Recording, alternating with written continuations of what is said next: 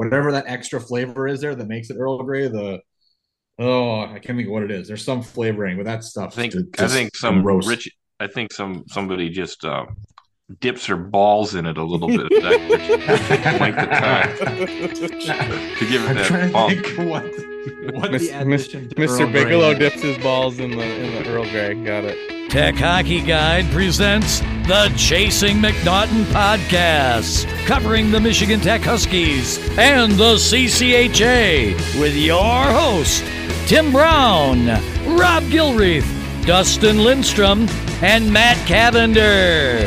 Here we go. Welcome to episode 8 of season 4 of the Chasing McNaughton podcast, presented by Tech Hockey Guide. I'm Tim Brown, your host, and I'm joined this week by Dustin Lindstrom, Hey everyone. Rob Gilreath, You guys, and Matt Cavender. Ahoy. And since this could be the last podcast of one of us, all of us not being billionaires, we decided not to have a guest this week, and we're just going to cover what happened over the last week. We've got a couple big hockey news things we can kind of talk about to some level.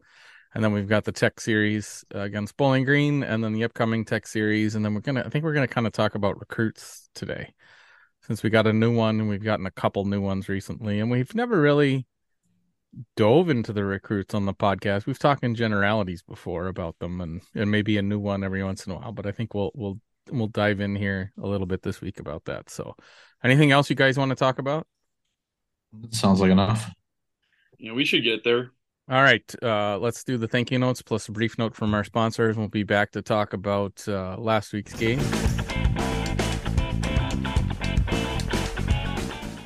Fibke Dental is a general dentistry practice located in downtown Rhinelander, Wisconsin, home of the Hodag. Look online at fibkedental.com or find them on Facebook. They do pain-free dentistry for kids, adults, people that went to great schools, and people that ended up at Northern Michigan. Stop in and say hi between 8 and 5 and tell them THG sent you. That is FIEBKE dental.com. Do you work in manufacturing, product design, or product development? Is your business trying to improve efficiency while also producing at scale? Livonia Technical Services can help. They provide world-class quality improvement training and consulting for failure modes and effect analysis, product development, and cost reduction. All things that could help Northern Michigan assemble a competent defense. If you think your business could use a prevention mindset and reduce manufacturing costs, a partnership with Livonia Technical Services might be right for you. Check them out at livoniatech.net. That's LIVONIA tech.net. All right, welcome back. So Michigan Tech took the long road trip down to Bowling Green, Ohio to play the Falcons. Friday night came out victorious in a very, I guess I'd say, contested game. And then Saturday kind of got the doors blown off in some fashion, at least on the scoreboard, to get out of Bowling Green with a split. What were you guys' takeaways from the weekend in Bowling Green?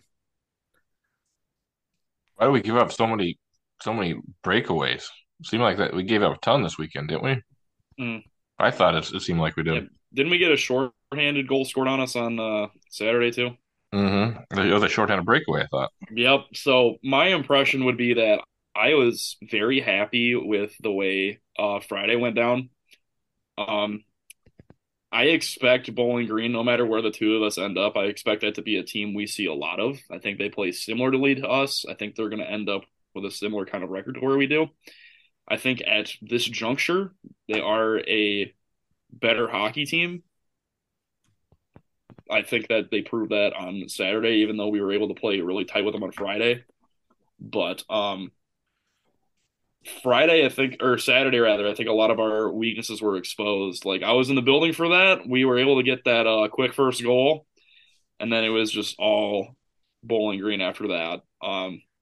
We just never really looked right. I know that Joe said on the show that he thought it was a overall better team game, and it was just a little bit.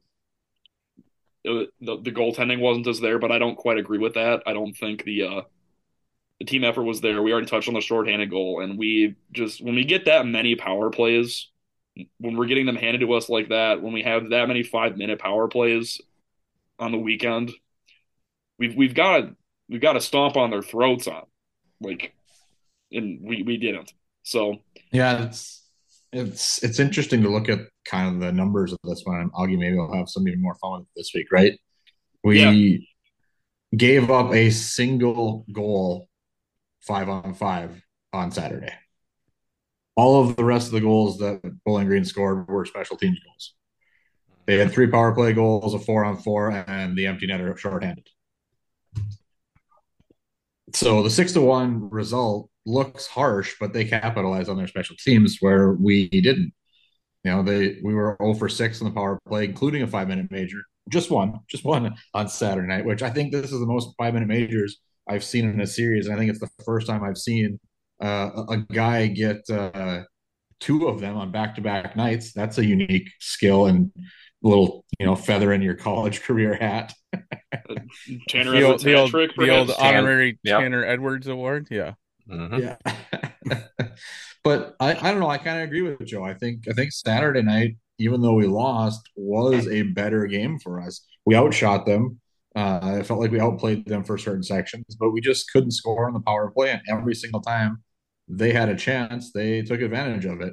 Friday night felt like we were back in the old, sit in the back and play not to lose type of mentality rather than winning the game itself outright. We got the lead and held on to it, which is good to come out with the win. But I thought we were on our heels most of the game in that one. We had 2 5-minute majors, and I don't think we scored on either one of those, did we? If I remember right, or maybe just one goal. If I remember right, we scored 4-on-4 before the first 5-minute actually became a power play. Yeah, I think that's right. that was Soretsky's goal, but I don't think Mosley's goal in the second was on a 5-minute, was it? I don't. No, it must have been because the only Bowling Green penalty in the second was the 5 for charging, so it had to have been on the 5. So of the 5-minute majors, we had I think 1 goal all weekend on 3 of them, and that's not a recipe to win 2 hockey games in a row. And I kind of agree with Joe. The other thing is, holy crap, were the faceoffs bad on Friday night. A 2-to-1 ratio is not where you want to be with your faceoff wins. They won 40 faceoffs to our 20. That's harsh and is a problem we've had for quite a few years, right? And Blake had some ridiculous saves on Friday that kept us in, I think. So, it's one of those cases of a goalie kind of going away with it. And shots 38-43. That's usually when the shots are up that high, it's one team running the shots up. This feels like a Penn State game where there was no defense whatsoever from either side, right? And we both were getting a ton of shots. So it didn't feel like a normal Tech game. It was kind of a strange one. We gave up a ton of shots and still felt like we were getting shelled, even though we got 38 shots of our own, right? So I don't know. They were weird games this weekend. I was glad to come up with the win. And then Saturday was just rough to watch. Another thing to think about as the boots on the ground there is I will die on the hill that Bowling Green has the second best atmosphere in the league after Tech. Their building is just incredible to watch a game in. When they've got a bunch of people in there like they did on Saturday, it does not take a look. Friday sounded weak, but even on the Flow broadcast on Saturday, you could hear how loud it was in there. You guys do not remember how awesome Mankato's Ole Ole Ole song is. No, stuff that in the trash can. I never want to hear that. I haven't been there for the Oles. It's stupid, and I hate it. It was kind of nice for me because my girlfriend's family lives there, so I was able to stay with them. Yeah. Condolences? That's a good way to put it. But if you go there, your intent is just to spend time with family, have a couple beers, watch hockey, and not think about where you are too much. It's not that bad. Dustin can't be that upset. He likes to do the OHIO chant because it pisses off Michigan fans. Actually, I don't have much problem with Ohio. It's just growing up in the UP, I don't have the same Ohio hate that people from downstate do. The only fun fact, I've been to Ohio like 3 times, and I've never gotten outside of Cincinnati. Wow, because that's fun. Because the second I got free time in Cincinnati when I ran that trip for the Misfits, the second I got free time as I got on that bridge and I walked my ass to Kentucky, I was out of there. Hey, the best bar we found that weekend was in Kentucky. Jaeger and I closed down a live bluegrass music bar that served sausages. It was like a German themed sausage bar with bluegrass music. It was fantastic. I wish I'd have gotten there. Dang. I got way too drunk on an Oktoberfest at the Hofbräu House across the river from Cincinnati. Isn't that when you ended up with your black eye? Yeah. Tim was my roommate at the time, and I flew back home, and he's like, "What did you do to your face?" I was like, a huge scab down the side of my cheek. You fell on a sidewalk or something? Or he must have tripped and fell and hit the curb. I tripped, and my face hit the sidewalk. Yeah, I've never been to Bowling Green. I've been to Finney's basketball arena, but we drove through Bowling Green on that trip, but didn't actually. I've never been to Bowling Green itself. It's not that far. I'm about to say, before we get too far off the rails, does anybody else have any thoughts? What were your perceptions of the power play? From what I saw on Friday night, other than Crespi needs to be more cognizant of the fact that if he loses the puck, it's a breakaway. I think it did not feel forward. What's that? Is that a forward playing up on the blue line for the first time, right? Yeah, just that's something that he's not get. You used to having that line behind him of defense, right?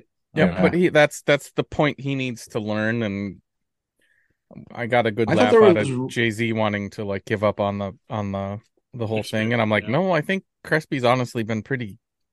It's kind of been a revelation for him to play defense. The other thing too about this series is Leip was out. Who else was out? Thorn, right? So and they both traveled hoping to play. Right, you've got two guys that have been pretty rock steady on the back line there for a year or two, right? That aren't playing. So yeah, you're not you don't really have a choice. You're putting in folks that maybe not your top choice for who to actually play there. So, all things considered, I think they did well. There's been a lot of nice movement on the power play, and there were several times where it looked like something should have gone in and it just didn't. You know. So, but I also felt like at the same time, I think it was in one of the Discord threads, I think, where somebody made a comment where somebody asked somebody who was at the games or watching for the first time that does Tech always get so they seem so much more aggressive 5-on-5, but then when they were on the power play they got very stationary. And I do think that happens sometimes where they get a little too comfortable in the spot they're supposed to be in instead of cycling and trying to create those mismatches that are supposed to come with being on a power play. Yeah, I feel like you got to have constant movement to make stuff happen on a power play, right? Yep. Either the puck needs to be moving or you need to be moving with the puck or they need to be moving without the puck. Or somebody needs to be moving without the puck.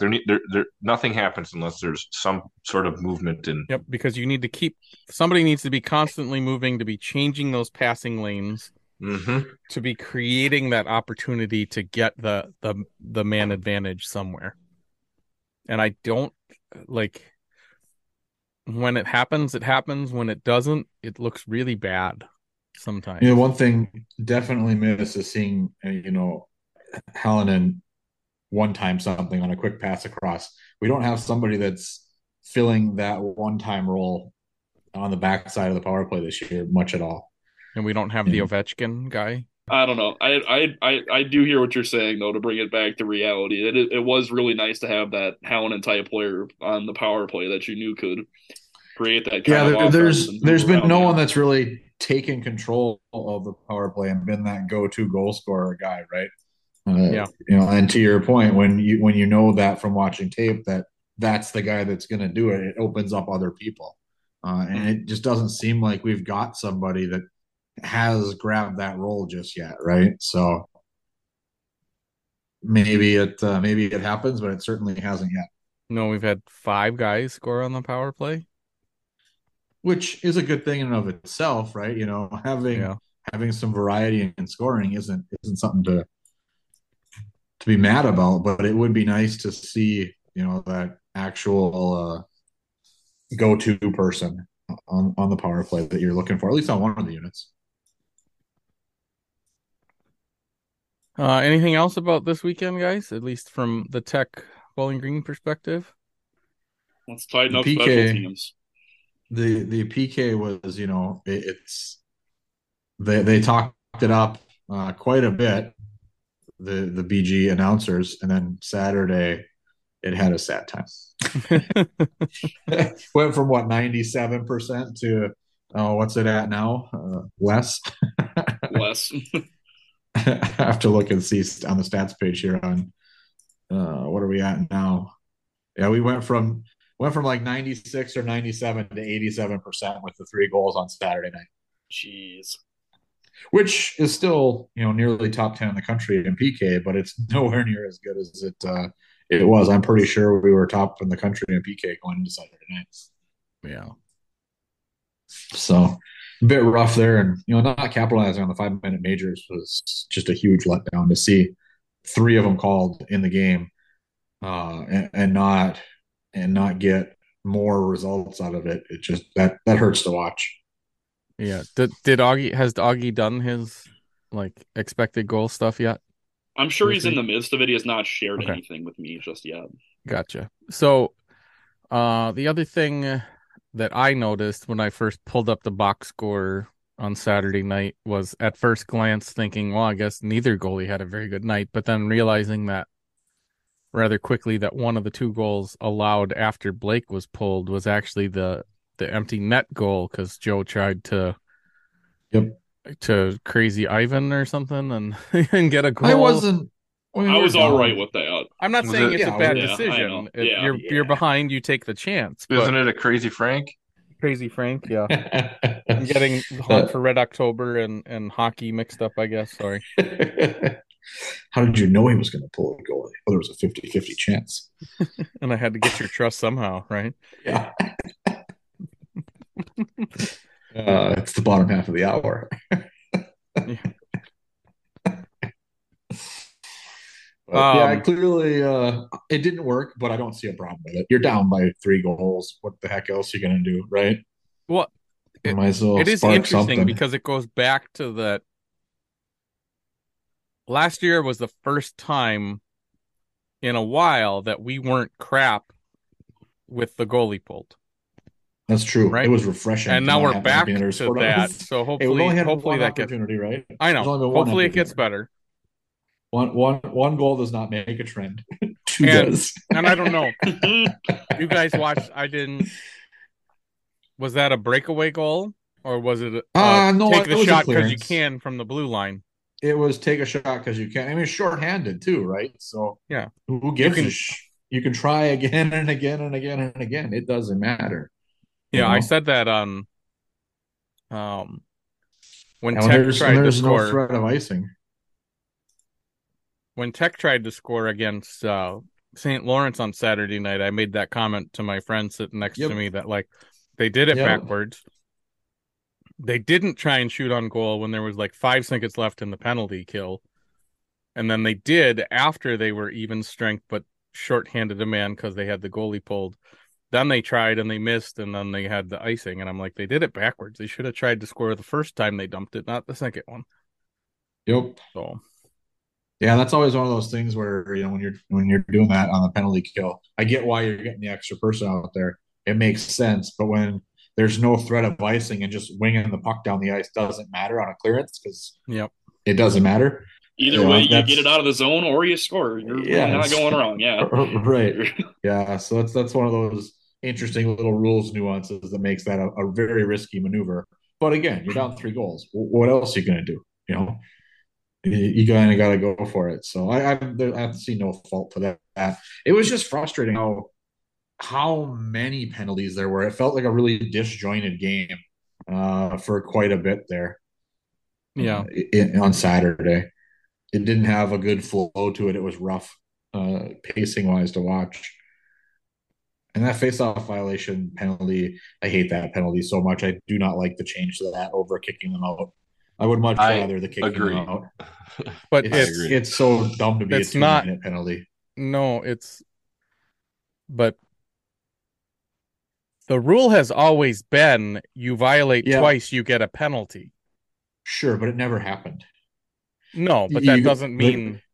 Yeah. I'm not saying the rule is not new. The way it's being enforced this year, or the last couple of years, rather. It did it last. It started last year. Yep. Yeah. Yep. Yeah, it used to be you kick the center out, the other guy didn't do anything wrong ever, right? The second guy in never committed something. I get it speeds up the pacing a bit because you don't have that, stupid little mini argument of what did I do wrong? Where did I leave? Well, and it also doesn't remove your quote unquote preferred face-off guy either. Mm-hmm. Yeah. So I get why the change is there. It just feels harsh when it gets called.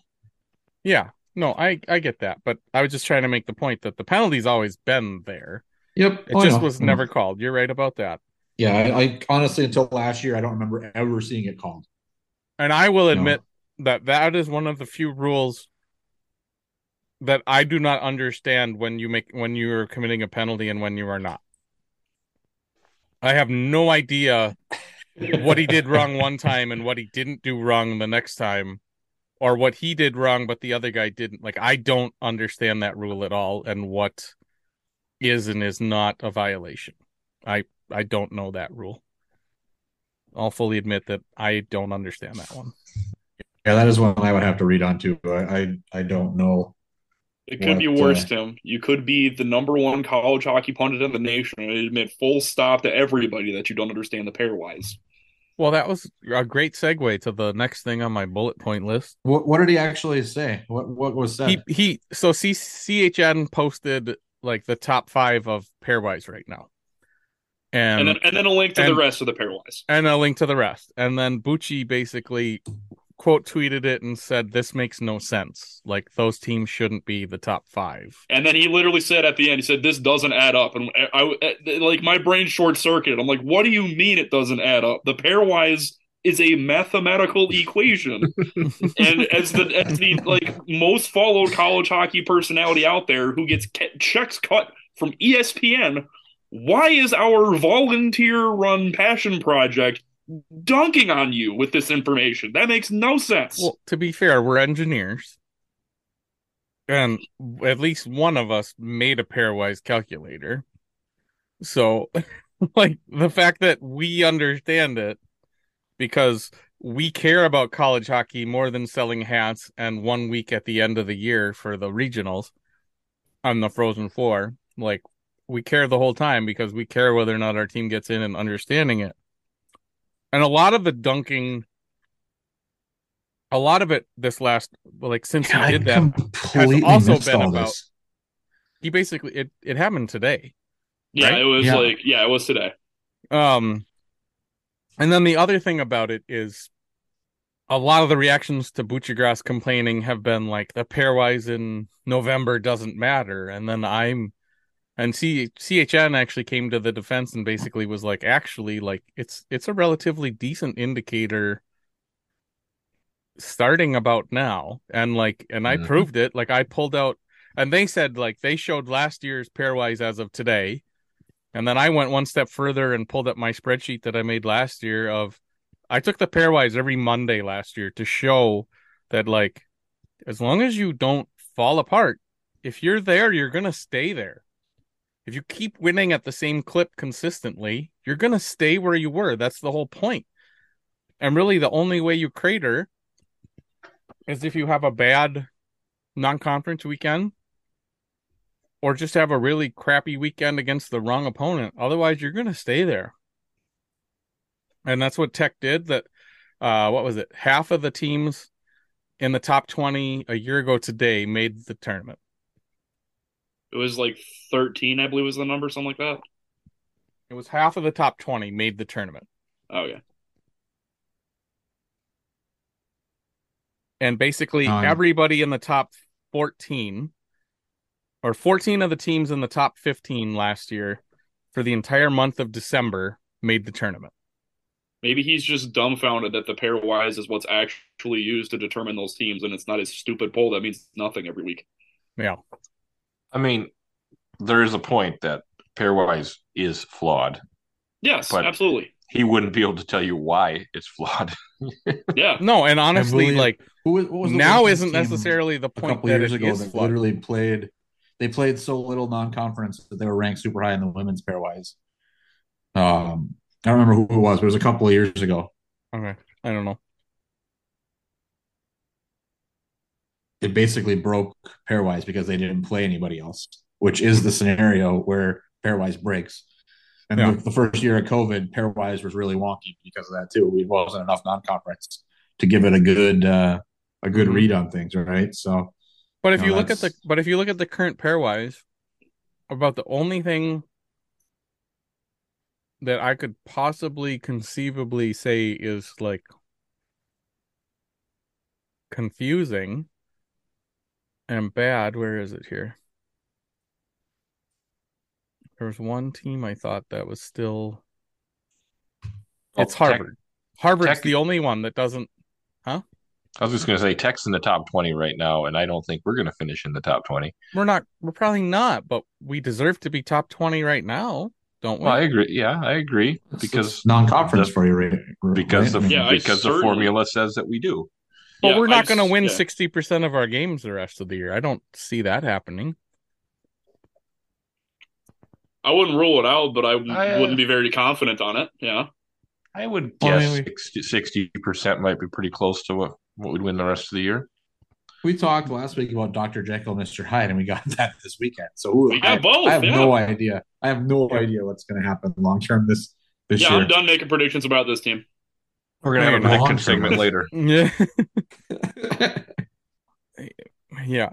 I do think there's a lot of misconceptions about pairwise. One of them being that it's not useful till January. Well, that's not true.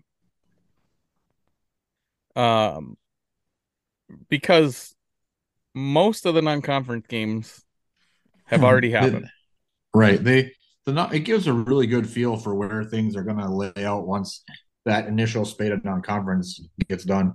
And then once the holiday season non-conference is over with, it's pretty solid. I mean, we did the math on that a few years ago, right? Well, With wherever it is in the one into thing December, is like that 90% of teams stay in the tournament if they're in the ranks at December. a lot of the questions now are like the things that can screw it up that couldn't in the past are things like the Big Ten has an odd number of teams, so they're playing non-conference all throughout Yep. against those independents. And We there's also more no longer have the independents final now, so 10. there's more opportunity for more non-conference games later in the season, especially for the Big Ten and that type of thing.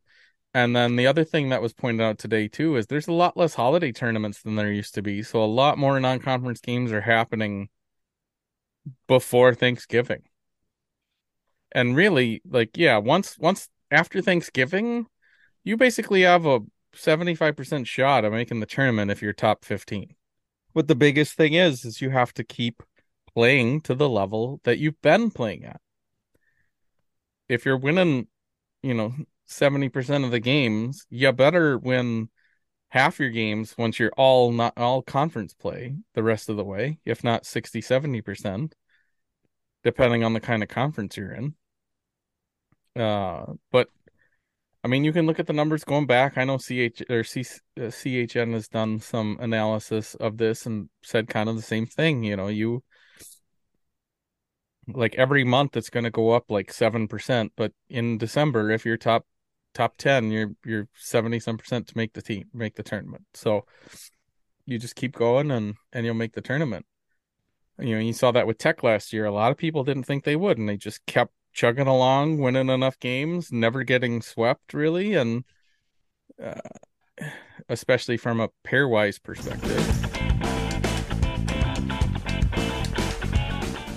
We fund everything a Tech Hockey Guide from listeners like you. You can show your support by becoming a patron at patreon.com/techhockeyguide. Whether you're interested in question priority, access to patron-only Zoom chats with coaches and players, in-stat deep dives, extended versions of the podcast, unedited video or audio, early access, or commercial-free listening, there's a level for you. We also now have 15% discounts off annual memberships with tiers ranging from $2 to $50 per month. Again, sign up at patreon.com/techhockeyguide. Get ready for the greatest roast of all time, the Roast of Tom Brady, a Netflix live event happening May 5th. Hosted by Kevin Hart, the 7-time world champion gets his cleats held to the fire by famous friends and frenemies on an unforgettable night where everything is fair game. Tune in on May 5th at 5 p.m. Pacific time for the Roast of Tom Brady, live only on Netflix.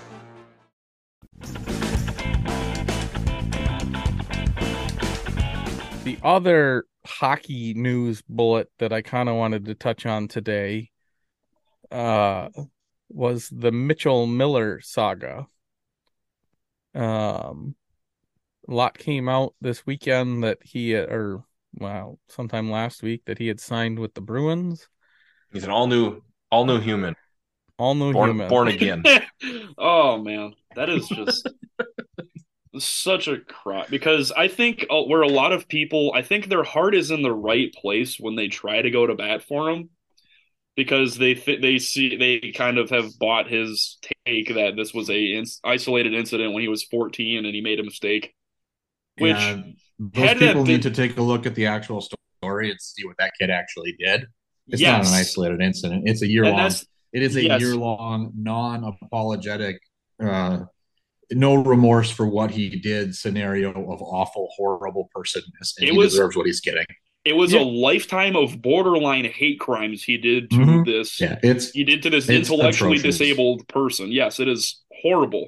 And I would be more soft on him and more willing to give him a second chance if he was even willing to look at this kid in the eyes and say, "I'm sorry," with an ounce of remorse.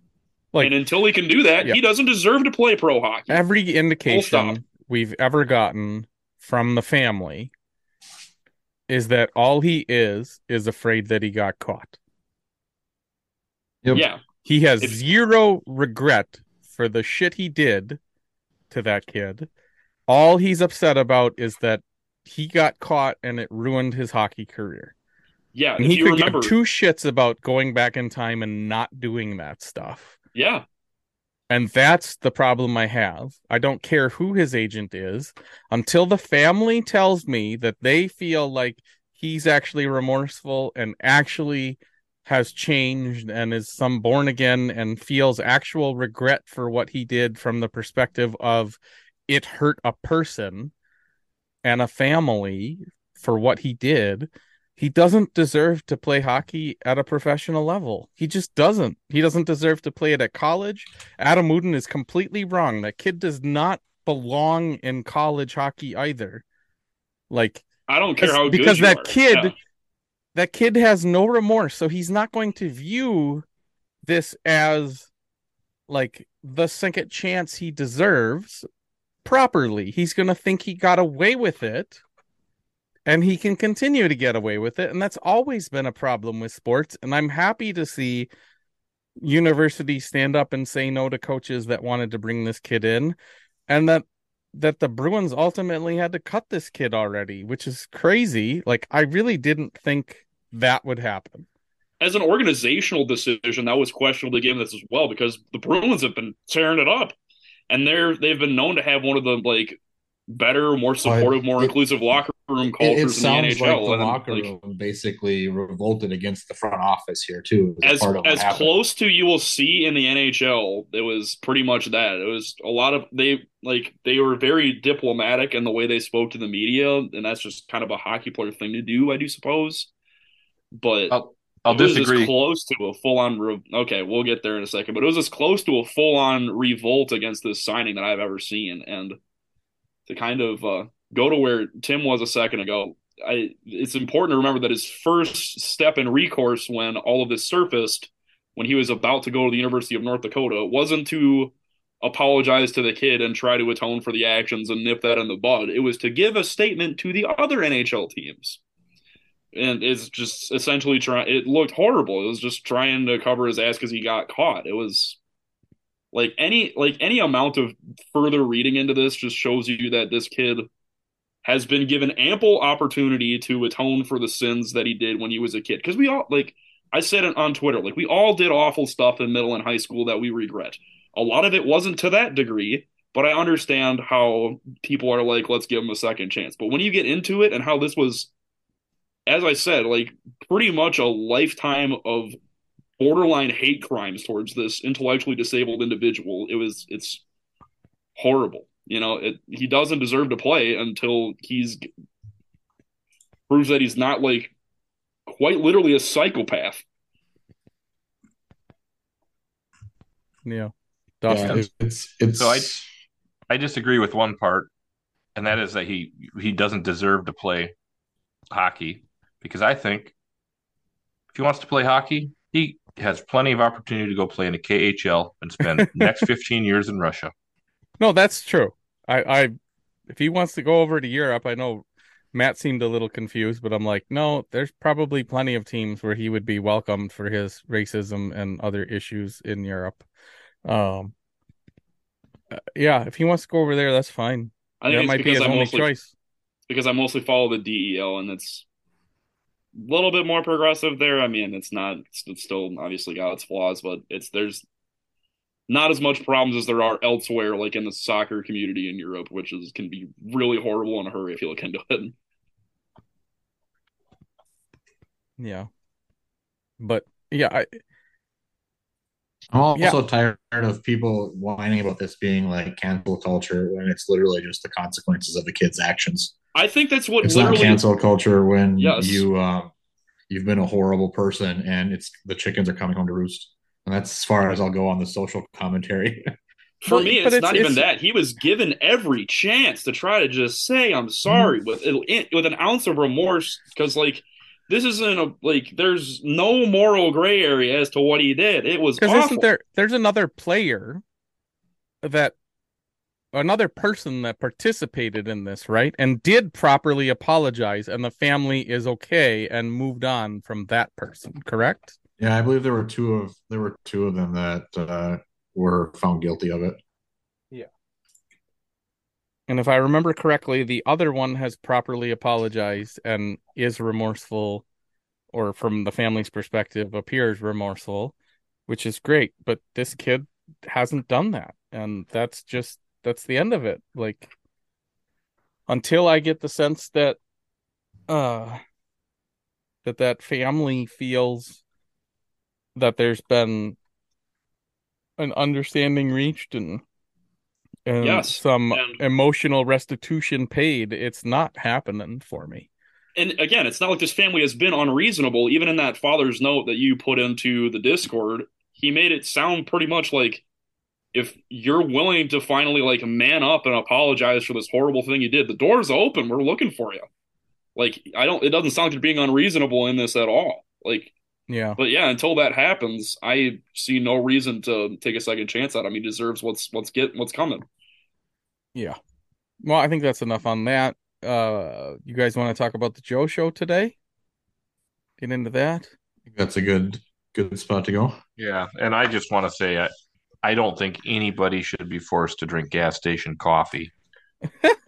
That is a great Regardless of what Joe segue from says. the last saga that we just talked about. I'm going on a slightly less tinge rant than before we started recording about the whole gas station coffee versus wearing your Levi's and straightening your teeth.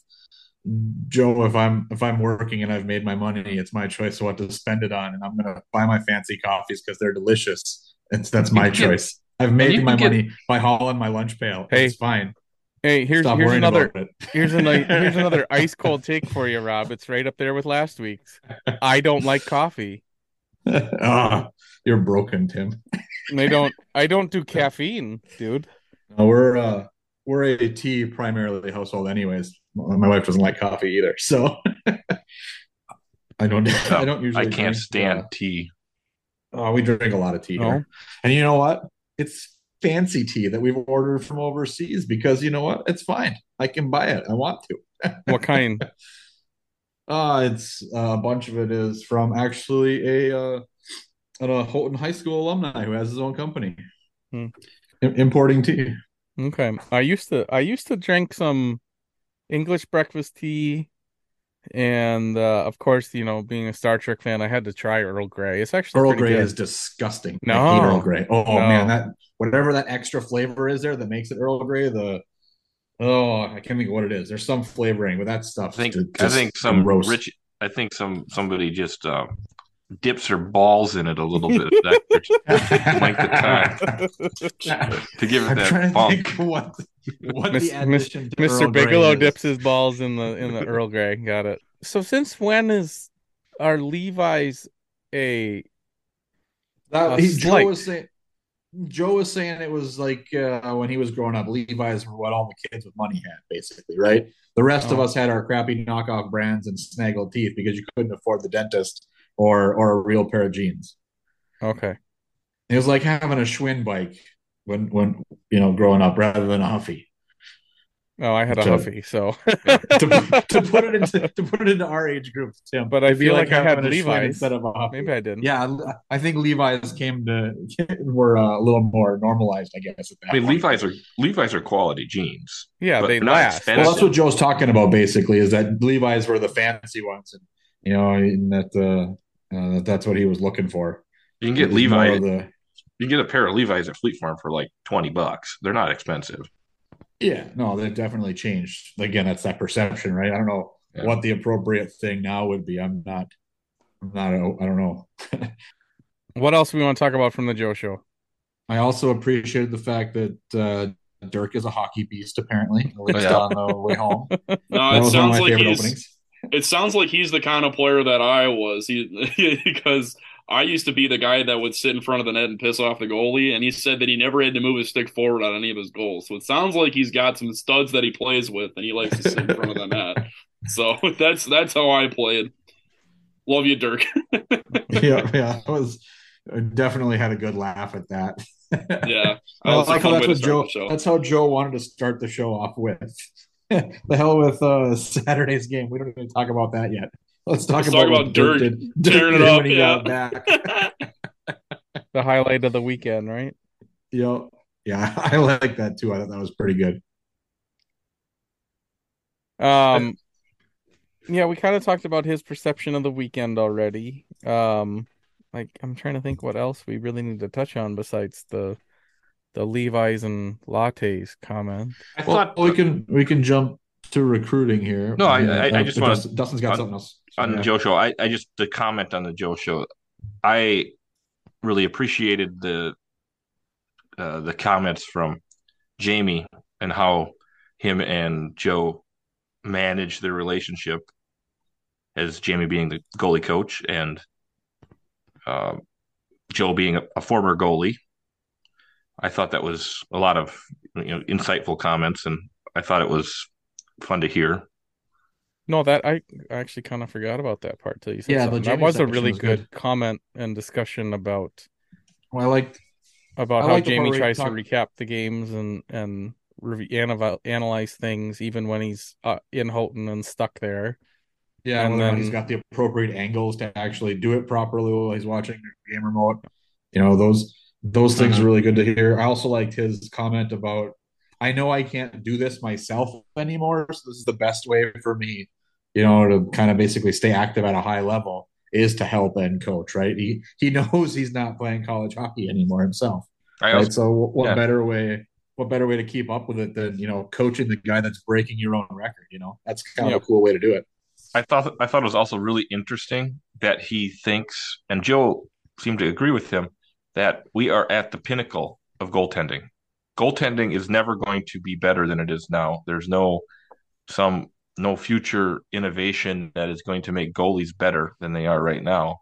But I, there's I, some I don't know if stand-up guy I with don't a know if I Jason believe. mask saying the same crap 50 years ago, right? Yeah, yeah. Those guys on don't their I knees, don't know if no, I it's never believe going to it, get to but that. right. I don't know. I, I kind of do. Right? I mean, what without without a drastic rule change, I think he's right. And yeah. even and even even with a rule change, more than likely any rule change results in that being the pinnacle, and now it's back down somewhere and it needs to get back to it. Mm-hmm. Because most likely the rule change is going to be about making something smaller to make there more available net when you got a goalie in the way. I think he's right, honestly.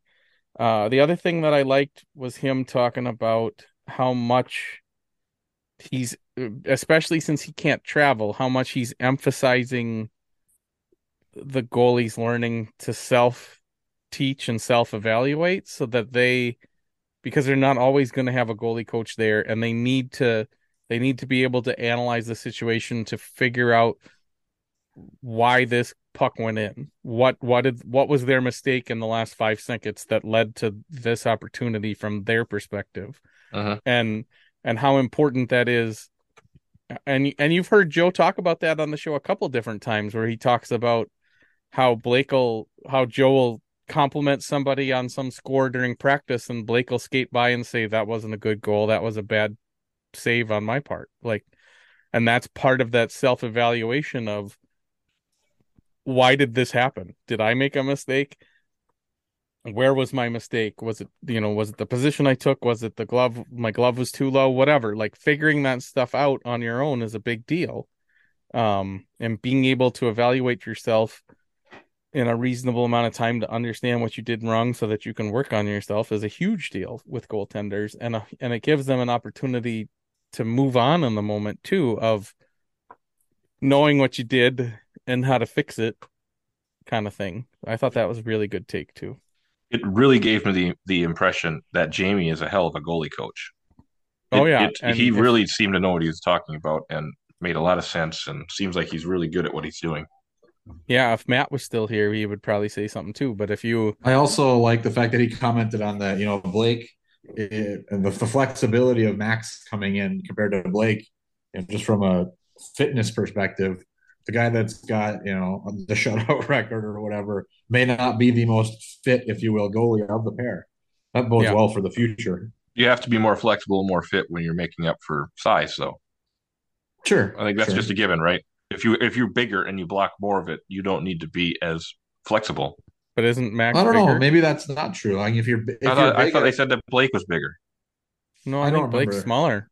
But if you're not flexible and you're big, can you get your big parts in the way, or are you? Why did I have the impression that can move? I don't know. Why did I have the impression that Blake was the bigger of the two? I don't think he is.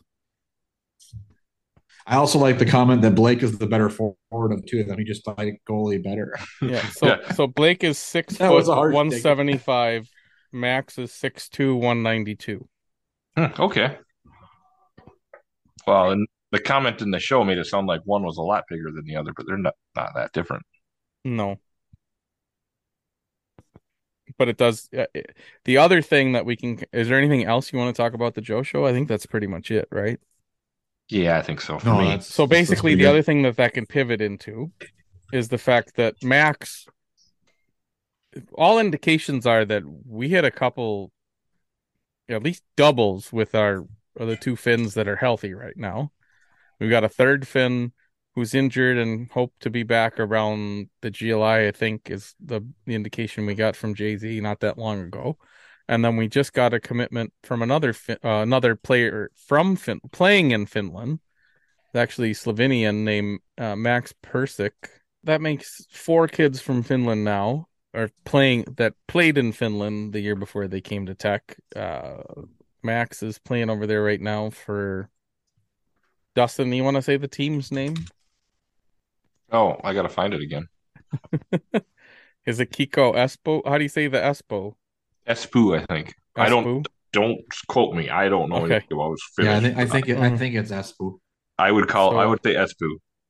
Kiko Espoo is where he's currently playing. He's an 04, tied for third on the team amongst defensemen in points. There's really only one guy that's, I think, way above him. The other guy's 1 point better, I think. 6'2" defenseman. We've got 3 other defensemen already committed. Chase Pietila, we all recognize that name. Tyler Miller, who's playing in Alberta, and Cam Moger playing in BC. None of the guys, I mean, I sent you guys all the stats, but pretty much nobody is jumping off the page kicking butt so far this year, I'd say. We've got 3, 6, 7, 8 forwards committed. Uh, we've got Charles Edward Tardif, Reed Davitella. Davatella, I believe. Davatella. I'm never gonna get that It's one definitely right. Davatella. Ryder Matter, Quinn Disher, Ethan Decay, Brandon Hilton, Skogan Schrock, and Logan Morell. Logan's a pretty recent commit, but it sounds like he's got some time left in juniors, but he's also one of the older recruits that we've got committed right now. Cam Moger's the oldest. Yeah, I mean, I don't know what to think of our class. It's nice to see some variety. Um we've got 2 players who are currently playing in the USHL, 2 more who were drafted by USHL and possibly will spend some time there this year. Um We'll see how much time Brandon Hilton and Skogan Schrock actually spend in the USHL. They're both 05s.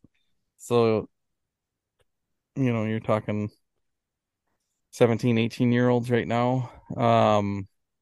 2 of the younger recruits along with Davatella, who's playing in the USA or in the NAHL here, Dustin. Maybe we should go watch him play sometime. He's playing for the Magicians. Or not the Magicians. He's playing for Wilderness, so never mind. There is no NAHL team nearby anymore. No, it's in Eagle River or something now.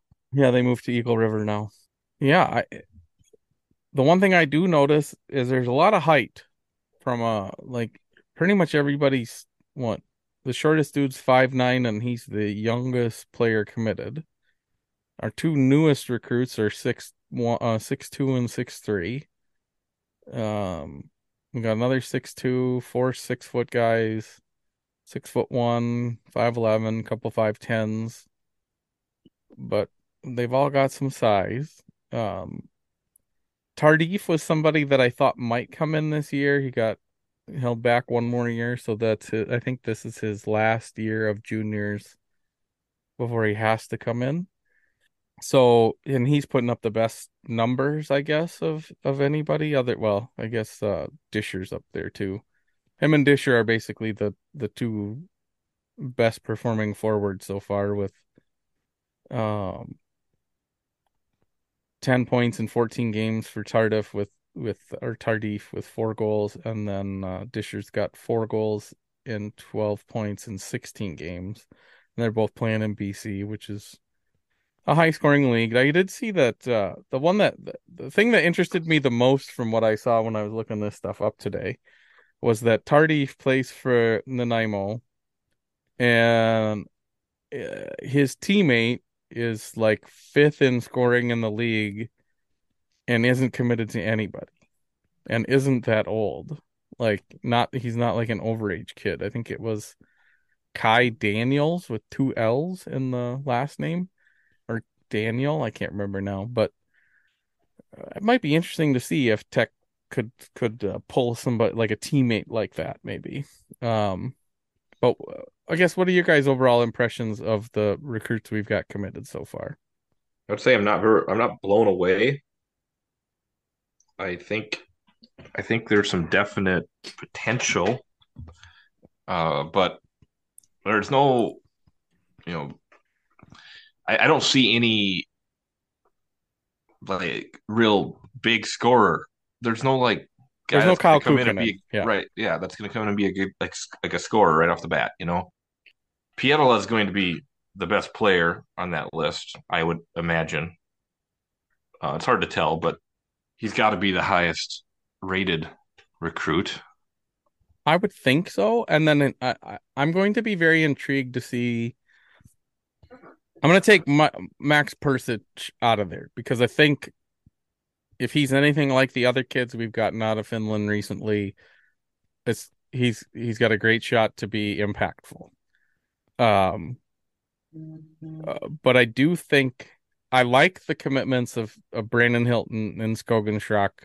They both skated in like U17 camps. I don't think they're I don't think either of them. I mean, you can see by their stats that they're not likely to based on their production at their age, but like they both have the opportunity to be um like they're certainly respected recruits for their age group, but it's so hard to tell how good they are. But the fact that they're making like US select camps and stuff like that's a good sign that we're getting kids like that. And neither of them are from I think one of them, Schrock, is from a new state. I think he's from Arizona. Somebody was from or is it Morel that's from Arizona? Schrock's from Florida. Hilton's from Rochester Hills, but was playing out in New Jersey. So there's some it feels like there some of what's there is guys who committed Tardif and Pietila are the longest committed. And then you've got Ryder Matter in September last year, Navitella last August, Tyler Miller last December, and then the rest of them are all this year. So it's not a lot of how do I put this? Most of these guys committed to Tyler Shalast is my guess. A lot of them.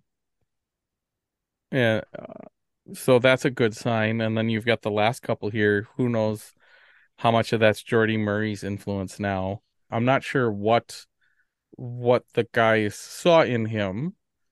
Mm-hmm. I'm guessing they went to one of the two games if he didn't get both points in the same game, games that he got a point and saw something in him, and that's great. But yeah, I don't know what it is. I mean, he put up a point per game in 16U for Phoenix Junior Coyotes, but that's a long time ago. Yeah. It'll be some of it too is, according to this, he kind of lost a year with COVID, which a lot of kids did. So it'll be interesting to see what comes of it if he can find his place with Omaha and actually, get in the lineup regularly and produce to some respect. But I mean, USA Elite Prospects does this nice thing where it projects points, and it's basically saying he's supposed to get 14 points in 58 games this year. I don't know what kind of role he's recruited for. I don't know how much dollars he's expected to get on a scholarship, but I wouldn't be expecting much out of him if he doesn't produce more than that in the USHL this year.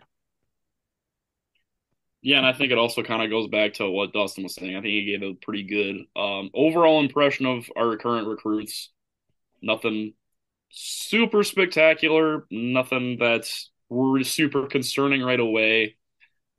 I'd like to see us get to a point where we're able to make a splash and get a kid or two that either has been drafted or has the potential to get drafted in the NHL. Perhaps that's a pipe dream in our current situation, but it would be cool to be genuinely excited about a particular kid we get instead of saying okay, that kind of fills a role that we have. I could see him fit. We had Kukkonen. Yeah. Kukkonen's a different, obviously, connection, but yeah, that's a whole deal. But he fits that category. I mean, he was drafted. Yes, absolutely. Yeah. And it would be nice if we could have one or two of those kids. Yeah, he does. I've been very impressed with him so far, and it sounds like he's gonna ride out his tight career until it's no longer useful for him, and that's hopefully a long while because I've really been enjoying him so far. I mean, and I think the flip side, I would say I'm a little bit worried about offense, but I think the defensemen that we have recruited and committed look pretty good. I'm not worried about defense. I think that's kind of a common theme, right? We never seem to really have too much of an issue with defense, and I think That does that's going seem to to be continue. what we've done for a while. Yeah, It's not the Jamie Russell era, raging nose defense, but only the only focus. But it definitely is one of those things where it is what we seem to focus on pretty hard. I think the most interesting player, especially from Jonathan Zemeda's perspective right now, is Frank Devorny, because he hasn't played yet. He's a freshman. He's a defenseman. Evan Orr has played, I think, 3 games now. I think. Is it up to 3? Because he played Saturday. Um, like, uh, I personally think the Crespi experiment is working better than I expected, and it should continue. But I understand the understanding of, like, we brought in Frank for a reason. Why isn't he playing if we're that shorthanded on defense? And maybe Joe would have done things differently if he had known that both Leip and Thorne wouldn't be available at all this weekend. But beyond Bezic and Devorny, I've been pretty happy with defensemen and how things have worked out on that side of the puck in general. It continues to be the question of, are we going to be able to get enough offense? And I don't see that from the recruiting class right now. Not that it can't develop, but I don't see it. I agree. And I'm honestly surprised that Joe hasn't tried to pull somebody from Finland with all they've been doing and get a forward. I would be surprised if he hasn't tried. That's true. There's no way that they went over there and were only looking for goalies and defensemen. Like, I'm sure they had their eye on several forwards, but the cards landed how they did. Yeah. And who knows how hard it is how many of them are, trying to go to college, whatever, that kind of thing. Anything you guys want to talk about as far as, like, other CCHA action or perception of the league this year, anything like that? Or should we just get into kind of previewing the series with Lake State? I just think the dogfight's continuing. It's kind of fun that we all know that Minnesota State's still Minnesota State, but they're looking beatable. We seem to be like really down on Tech to start the year. I don't know if that's so much the case anymore. My expectations are not as high as they were last year, but I'm no longer expecting them to be more towards the basement. I'm kind of expecting them to be in the hunt for home ice. Mm-hmm. And to kind of segue into the next part, players can never look past games, but as a fan, might be famous last words, and as I say it, but I'm kind of looking past this weekend. I feel like Lake State is a team that Tech should be able to take care of. I don't think they haven't given me anything to be impressed about so far, and I'm gonna go out and predict a sweep for them. And I don't think it's gonna be particularly interesting to watch or recap. Which again, famous last words. How exactly are you looking past them? 2 blowouts to St. Thomas. I mean, fair point. I think I'm looking past this weekend. Yes, Yeah. I'm looking past this week, and I don't know if I'm necessarily looking past this weekend and shifting my personal focus towards St. Thomas. But no, you're shifting it towards America's team, the Detroit Red Wings. I couldn't have said it better myself. but no, you understand what I'm saying. Yeah. This is a nice little stretch to potentially put 4 wins on the board towards that, trying to get to 60% win percentage the rest of the season. Mm-hmm. Sure would, because they're not likely to get them the weekend after that. I did predict that St. Thomas is going to take 1 from us this year, and I really hope it's not that one. Yeah, we'll see what happens. I'm hoping to go to both those games. Those are going to be in Mendota Heights. Yeah. Yeah, I don't like Tim Rapley said, like, Lake State's kind of been I would say has been, obviously, I think it's pretty clearly Lake State has been the league disappointment thus far. Yeah, what are they, like Speaking of Tim. 1-6 so far? Oh, the blur's not working. Yeah, you got There it is. There it is. You put it in front of your face. I got their two own new miracle books. or whatever. A miracle of Oh their no, own. it just completely. Yeah, there we go. Yeah, he got the book. That's the whole point. They're both in here. Yeah, it doesn't work. Oh, Yeah. there's Kobe. But yeah, with what Tim said, they've been the dud of the league so far. So far, they're 1-6. They're, as it stands, behind St. Thomas in the league rankings. That's just, And 58th in the pairwise. you can't get much worse than the Lakers have been doing, for real. Who's their one win against? Clarkson, which was a So at good least win. it was but non-conference. yeah, it was non-conference and it was a good win, to be fair. But And then their one tie was, which one of them was actually a tie? I really wonder what Tim was no. listening to see what Damon had to sell that team up on. Because I remember he was saying in his preview, and we've talked about this, he was like, this is a best goaltending tandem. This is like a 1A, 1B situation. I was like, I see their goaltending situation as a 3A and 3B situation on some of these better teams. So, Yeah. I don't think either of their goalies would play a game for Tech. You think either of those goalies would play a game for Minnesota State if they're not playing games for Tech? You think they're playing games for Bemidji? I don't think so. No, I don't think so. No. Bowling Green? Probably not Bowling Green either. They'd probably get a few games for Northern. They'd probably get a few games for Northern. I imagine they'd probably get a few games for Ferris, but yeah, I don't see that. I'm with you. Yeah. I don't think they're a 1A, 1B situation. They're a 2A, 2B situation at best. I would just straight up say I would rather start Max over either one of them every game of the year for Tech. Yeah. I'll give you that all day.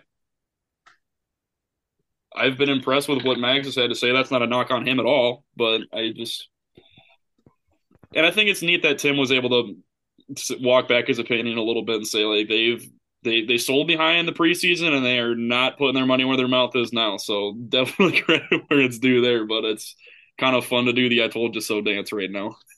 Yeah. It's not the first time that there's been a team in the preseason that kind of gets to be a little bit of a media darling in some circles and completely falls in their face. Yeah. Anything else, guys? Otherwise, I think we're long enough. I gave my prediction. How is everyone else doing about this weekend? All right. Yes. Rob, you want to make a prediction for the weekend? Oh, I started them off last weekend, but I think Matt already predicted. I already went. Said sweep, and it says it's not going to be all that interesting. I hope it's a sweep as well, but I think it's a closer sweep than Matt's blowout prediction. I'll go with that. Dustin, I get to be in person, so I hope it's a sweep. I want to see lots of goals. So maybe I do want to be back home. I guess I'll say split then. I think I'll say split, and both games are fairly close. I'm gonna go with the Tech sweep. A 1-goal win and a 2-goal win. 1 minute remaining in the podcast. Well, that should do it for this episode of the Chasing McNaughton podcast. Please check out our Patreon and join by visiting patreon.com/techhockeyguide. Patrons that are white level or above receive access to our quarterly Zoom chats, which we're going to have to try and get one of those here coming up. I think we're going to try and do one Thanksgiving week. Since I will be off, my daughter will be gone with her mother, so hopefully we can find somebody that we want to talk to do one during that week. Do it before Saturday. Before Saturday? What do you mean? Yeah, because Saturday is when I leave. No, I'll probably do it like Tuesday night. Yeah, that'd be perfect. I leave Sunday, so before Sunday. Okay. Yeah, Thanksgiving week is the week we head out to Europe. So I don't know what we're gonna do if Mike can't be around to ask questions, though. Yeah, that's true. Patrons at the black level or above receive an extra podcast content, including extended versions of every podcast. Patrons at the gold level or above receive access to unfiltered YouTube video of each podcast. We've got higher levels than that. If you want to give us more money, that's awesome. Follow us on Twitter at Chasing Mac Pod or at Tech Hockey Guide. I'm not prepared to sign up for some other website yet, even though our fearless leader on Twitter is crazy, and I don't know how long it will last. You can submit questions through Twitter, Facebook, or on our Patreon page. Don't forget to subscribe to the podcast on Apple, Google, Spotify, Amazon, or wherever you get your podcast. If you can't find the podcast on your site of choice, please let us know and we'll make it happen. The more you rate, review, and share, the more people we can reach. So tell your friends and leave some ratings and reviews. If you give us a 5-star rating and leave a review, Dustin will read the review on the episode. So come on and do that, guys. We could do some more. We could use some more here. Once again, thanks to our sponsors, Fibke Dental in Rhinelander, Wisconsin, and Livonia Technical Services. Special thanks to Mitch Lake for recording our introduction, and our patron saint, Doc McResin, for his generous donation to get this thing running. We hope you enjoy. Finally, thanks to the thank you notes for all the bumpers in this week's episode. If you like what you hear, check them out at thethankyounotes.bandcamp.com.